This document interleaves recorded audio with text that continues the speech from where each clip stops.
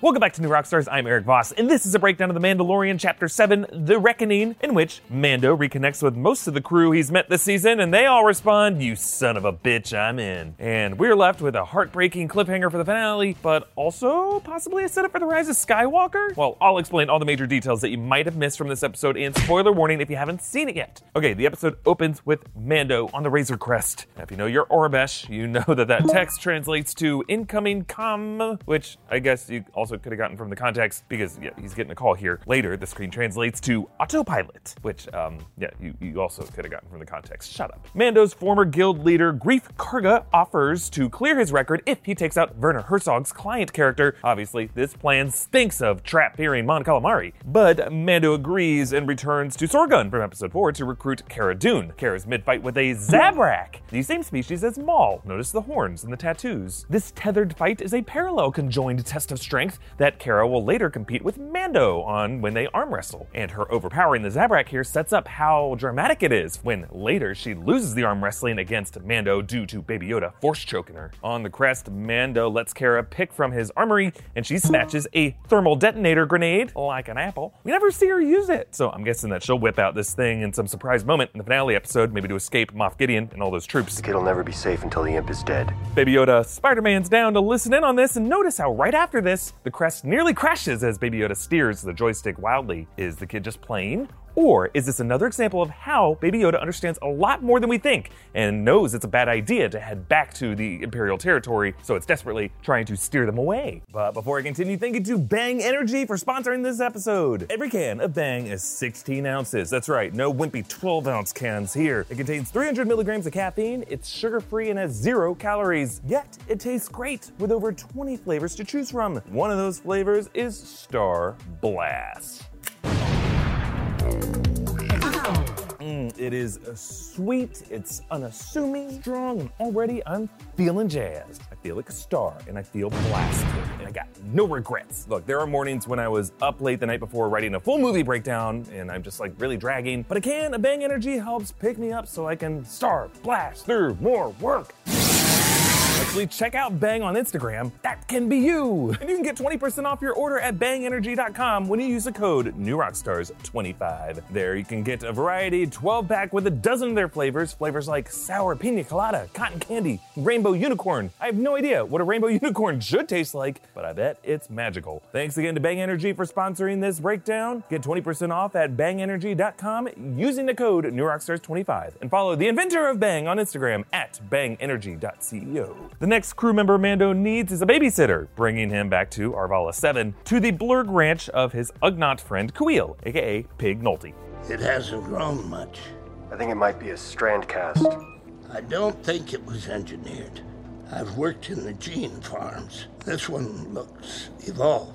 Too ugly. Ooh, so let's define some terms here. A strand cast is a new Star Wars term, presumably slang for genetically engineered being or clone. Strand may be referring to like a DNA strand, and cast for how they're outcast to society. We have speculated that cloning may be making a comeback in the Star Wars universe, with a Camino patch visible on Dr. Pershing in previous episodes, and theories that Palpatine in The Rise of Skywalker could have returned via cloning technology. Kuiil's rationale is that Baby Yoda is too ugly to have been genetically engineered. How dare you, Pig Nolte? But also that clones are designed to age faster. The opposite of old Baby Yoda there. That doesn't necessarily rule out cloning though. Boba Fett was a clone of Jango Fett without sped up aging. And you wouldn't clone Yoda just for his looks. You'd clone him to get another f***ing Yoda. But the fact that this episode brought up genetic engineering at all is significant. Maybe something to keep in mind heading into The Rise of Skywalker. Kuiil reveals that he scavenged the assassin droid IG-11 and reprogrammed him with domestic functions. He says that he did so under the charter of the New Republic, suggesting that the New Republic is struggling to rewrite the laws post-Empire and is starting with simple codes like Finders Keepers. There's an extended montage showing Kuiil's humorous retraining of IG-11, some fun VFX details like the frogs hopping out of the trough when he pours in the feed, and IG-11 lightly kicking away a lizard so he doesn't crush it. Kuiil states, "Droids are not good or bad.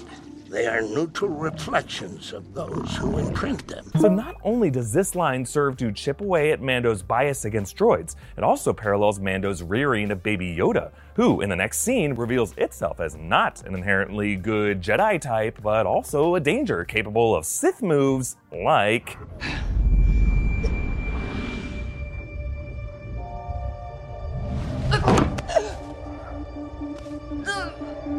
Yikes, a forced choke. So all you guys still feel good about those Baby Yoda tattoos? When Mando says she's a friend, notice how Baby Yoda nods its head no. The fact that the killer IG-11 can be taught kindness stresses how crucial it is to teach empathy to this living child. Kuiil said that he heard rumors about this stuff from his time as a slave for the Empire. Yeah, no kidding. In The Empire Strikes Back, Vader averaged 1 forced choke per meeting. Kuiil says that he was a slave for 3 human lifetimes, meaning he must have been a slave before the Empire. They meet up with Greef and his other bounty hunters on the lava fields of Navarro. At night, they're attacked by these winged creatures, which could be the pterosaurs, aka Saurors from Legends, or maybe the Rupings from the Clone Wars animated series, native to the planet Onderon, and used as war beasts and mounts. After attempting to heal Mando in a previous episode, Baby Yoda now helps Greef and introduces a new ability to the official Star Wars canon, Force Healing. Baby Yoda both heals the flesh wound and rids the poison from his body. This would have come in handy with Qui-Gon. Afterwards, Greef changes his plan to double-cross Mando and suddenly shoots his other men,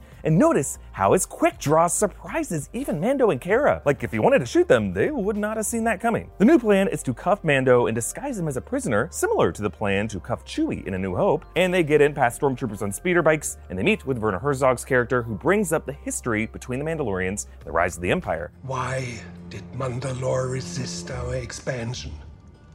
The Empire improves every system it touches. Improves every system it touches? Look, I know it's a bit murky who's in charge since the Empire collapsed, but it's odd for the client to be speaking about the Empire in present tense. Maybe his loyalty has made him delusional. Or maybe he's still connected with some efforts to keep fragments of the Empire intact and secret. But Herzog gets a call from his boss, Moff Gideon, Giancarlo Esposito, Gus Fring from Breaking Bad and Better Call Saul. He hints that they actually don't have the child, and then blaster fire tears through the joint, killing the client and making his previous statement a bit ironic now. Look outside. I see nothing but death and chaos. These shooters are Death Troopers, first introduced flanking Admiral Krennic in Rogue One, but never utilized that much. Notice how the barrels of their rifles are charred, the paint seared off from blaster fire. Behind them, dozens of stormtroopers arrive from an Imperial troop transport shuttle, and notice that unlike the stormtroopers we've seen so far in The Mandalorian, these ones have clean armor, suggesting a segment of the Empire that hasn't wallowed into dusty, desperate irrelevance. These guys shower. And behind them arrives Moff Gideon in a TIE fighter that makes an epic landing, its wings folding in. They fold now? They fold now. We haven't seen TIEs do this before. This appears to be based on leftover concept art that Lucasfilm's Doug Chiang designed for The Force Awakens. And in a heartbreaking cliffhanger, the speeder bikes intercept Baby Yoda, leaving behind the corpse of Pig Nolte. Hopefully IG-11 left behind on the crest will swoop in to rescue them and maybe soften Mando's hatred of droids. Or even better, Baby Yoda could just grab the steering controls of the speeder bike, just like how he did on the crest. Comment down below with your thoughts on this episode. Follow me on Instagram and Twitter at EAVoss, and subscribe to New Rockstars with breakdowns of everything you love. Thank you for watching. Bye.